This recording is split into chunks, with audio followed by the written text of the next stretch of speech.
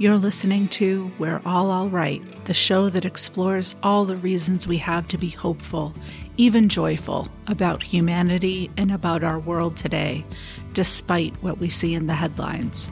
I'm your host, Phyllis Wilson. As a kid, I spent weekends with my dad, and that meant bi-monthly and sometimes more drives across the border from Massachusetts, where my mom and I lived for most of my childhood, to New Hampshire, where my dad lived. And from the time I could read, the slogan on the welcome sign on the highway as we crossed into New Hampshire raised my little kid eyebrows. Welcome, bienvenue, yes, it's also written in French, to New Hampshire. Live free or die. Live free or die? I had questions. My very young mind looked for the contrasts, black and white thinkers we are at that age. So, I thought, New Hampshire is for free people. Does that mean that my dad is free and that my mom isn't? Is that why they're not together? New Hampshire, by the way, literally equaled my dad back then. So, people in Massachusetts must not live free. Does that mean there's a boss there telling the adults what to do? Do I get to live free when I'm an adult because my dad lives there? I guess I thought free worked like foreign passports. If you have a parent from that country, you might be eligible. I distinctly remember wondering at one point if my dad was once in jail and now he was free, and so New Hampshire must be where people freed from jail live. To be clear, my dad wasn't in jail. Later, I remember hearing Massachusetts referred to as Taxachusetts and thinking, that's what this whole thing is about. It's about taxes. Try as I might, however, I really couldn't find any discernible difference between day-to-day life in New Hampshire versus day-to-day life in Massachusetts. Sure, New Hampshire, meaning my dad's house, because again, that was the entire state to me, had the big backyard and the lake that my dad lived on. And since I visited mostly on weekends, holidays, and in the summer, it always felt a bit like a perpetual vacation. Score one for living free in New Hampshire. But all of my friends and my mom, my best friend, and so much more, and all my things lived in Massachusetts. So if we weren't free there, well, I thought the trade-offs are worth it. At some point, when my mind could handle more complexity, I began reading the slogan with a little more dread, perhaps is the word, because I had started to wonder if this was a command, a directive, a law, or maybe even a threat. I started to have this vision of New Hampshire as the Wild West and wondered if everyone else in the state, now that I understood that my dad wasn't the only person in the state or didn't comprise it entirely, were shotgun-wielding, chaps-wearing cowboys and vigilantes. And perfectionist that I was, of course, one of my first thoughts was to wonder if I was, quote-unquote, doing it right, living free, that is, when I visited New Hampshire. And if I wasn't, would I be punished? Would I die? Would I be killed? As I said when I started this story, I had questions. A thought has been stuck in my head ever since I conceived of this podcast, and last week's episode, particularly the thought experiment, has it taking up much more space than ever. The thought, that is. Does we're all right mean live and let live? Or its bolder cousin, live free or die? Freedom of personal choice and speech and truth is the great justifier in the wilds of social media today, which, for all intents and purposes these days, means the world. At least to most. Personal choice is also where I started this season in the first episode, talking about the effects of school alternatives on the education system. Then last episode's thought experiment had us considering what would happen if we allowed restorative justice to play fully out, repairing the harm to the victim by the perpetrator and the harm to the perpetrator by others that contributed to the harm that the perpetrator caused, etc., and so on and so on and so on. If that, the idea that we could and would actually succeed in repairing harm if we let restorative justice play all the way out, if that seems outlandish, I thought to myself, it almost seems farcical in this age of personal freedom. And that thought has brought up even more questions. What does justice even mean in this freedom of truth reality we seem to have found ourselves in? If rules and laws are meant to support our responsibilities to one another, that is what laws are meant to do, right? Then do we as humans naturally create laws where there aren't any? And if so, does that mean we have an innate sense of justice? This episode's 5-minute history will be a little bit different. Since I can't cram the histories of lawmaking and human moral development into 5 minutes, and let's face it, that would be 5 minutes too long listening to one of the driest lectures of your life. Instead, I'm just going to cite a tiny fraction of the total number of examples of injustice, of wrongdoing, of cruelty that seem to answer with a resounding no the question of, do we as humans have an innate sense of justice? First, slavery. Slavery has existed since the first civilizations of Samaria and Mesopotamia 9,000 years ago. Slavery was coded into law in early civilizations and was only outlawed on a global scale in 1948 by the United Nations. This doesn't mean the practice hasn't continued, yet it's striking, isn't it, to realize just how long we've existed with slavery encoded into our societies via laws. Second, the Holocaust, and other genocides, of course, before and since. In fact, there are at least 5 genocides in progress today in Sudan, South Sudan, and the Central African Republic, as well as Iraq, Syria, and Myanmar. It's important to note here that genocide is a term coined in 1944 after the Holocaust to describe it as a particular kind of crime against humanity. The practice, however, of violence against particular groups of people, ethnic, national, religious, or otherwise, with the specific intent of eradicating those groups, has been ongoing since well before the 20th century.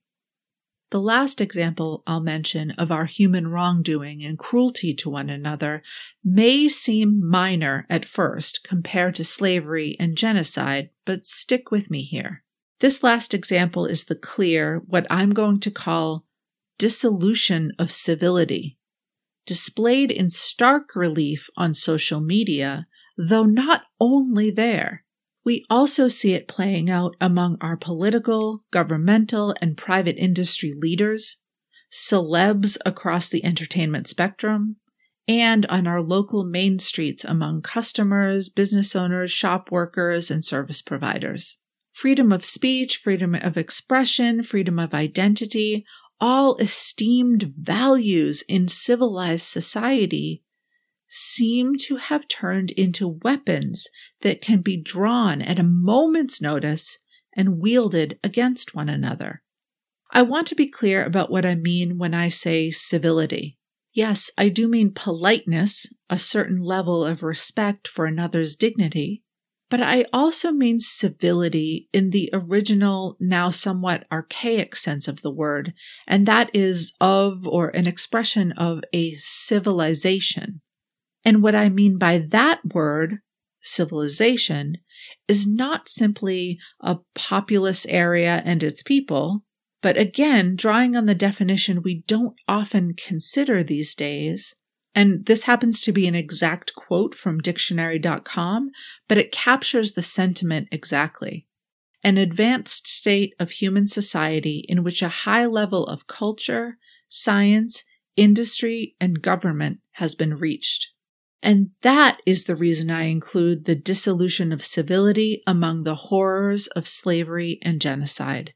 Because the dissolution of civility in this context is a reflection of a dissolving civilization. Hey there, friend. Really quickly, while I have you here, did you know that when I'm not waxing philosophical about finding joy and connection in our chaotic world, I'm coaching other coaches and trainers and consultants too to move way beyond their self-imposed limitations so they can play a much, much bigger game in the world with much, much bigger players, all while reclaiming more time to enjoy this amazing life and pursue everything they're passionate about. It's true, that's what I do.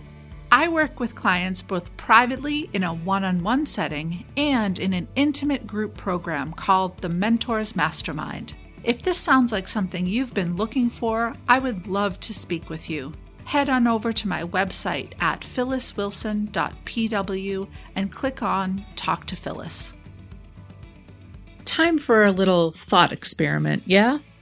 Earlier, I mentioned that the idea of carrying out restorative justice to its very end seems farcical in this age of personal freedom.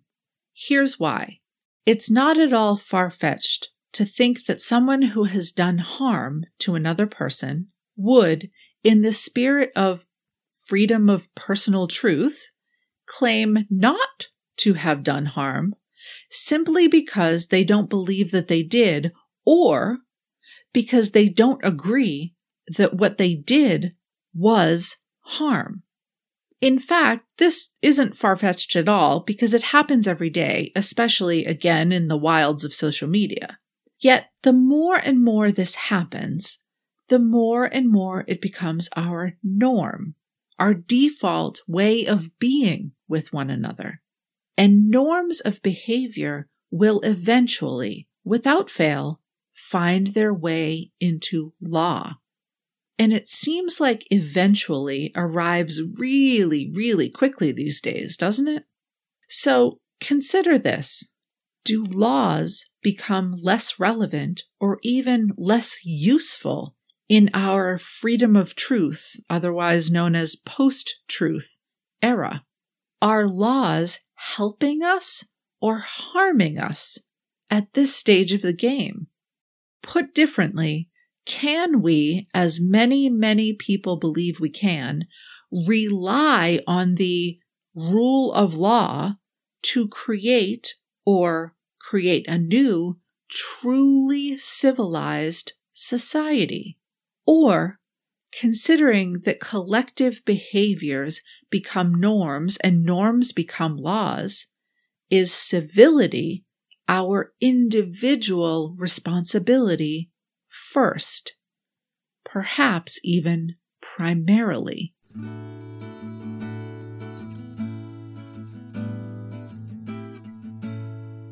Here's the good news.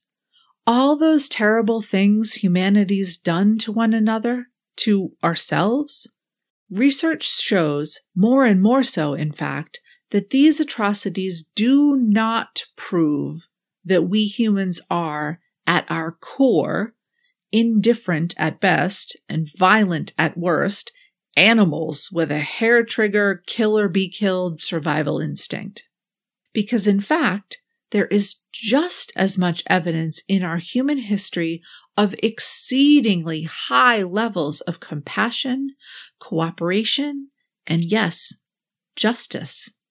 Which means how we see one another and what we expect from one another, and therefore how we treat and behave toward one another, has more to do with the stories we tell ourselves, the narratives we perceive to be true, to be fact, to be the way it is, the way we are, then it has to do with the facts of our human history on this planet. And that means when it comes to the restoration of civility, the birthing of new civilizations, the laws our governments enact, the continued existence, or not, of any given social media platform, or even your local mom and pop shop, we have infinitely more power than we think we do.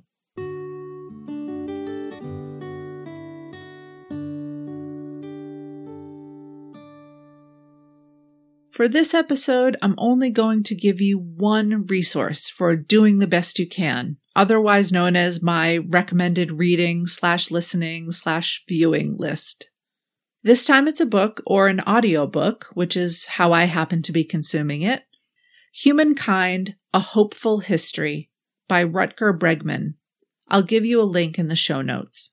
In this book, Bregman shares entirely different perspectives, even entirely different narratives about well-known events, campaigns, experiments, and stories that are so often pointed to as evidence of humanity's soullessness, showing us instead that while yes, we are capable of horror, we are equally capable of extraordinary beauty, compassion, and love.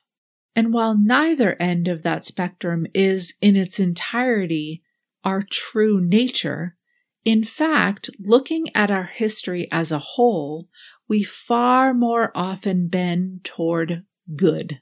Do you remember reading Lord of the Flies? That book, while fiction, is often pointed to as a realistic illustration of humanity's true nature. Well, it turns out an event very similar to that, boys stranded on a deserted island for over a year, actually happened. And it went nothing like the fictional story. Quite the opposite, in fact. It was hearing about this real-life Lord of the Flies that I first encountered the author and historian Rutger Bregman, who interviewed two of the survivors and the man who rescued them. I'll leave you with this, an answer to one of the many, many questions I posed at the beginning of this episode. In the absence of governance, do humans naturally create laws? Turns out the answer is yes. And they're written with a sense, imperfect as it might be, of justice and well-being for all. Hey, even Ralph in Lord of the Flies started his 3 rules with collective happiness in mind. Rule number 1, have fun. Well, maybe we're all right after all. I feel like I went down the rabbit hole in this episode. Then again, deep is kind of my thing. But now I'd love to hear from you. Do you share my sentiments about the dissolution of civility in our current climate? Or do you have an entirely different perspective? Do you think it's possible, even probable, that the true nature of humankind is good? And if you've read or are reading Bregman's book, please share your thoughts. You can find me and all episodes of this podcast at phylliswilson.pw and on Instagram at allrightpodcast. And if you haven't already done so, hit follow in your favorite podcast player so you don't miss an episode of We're All Right.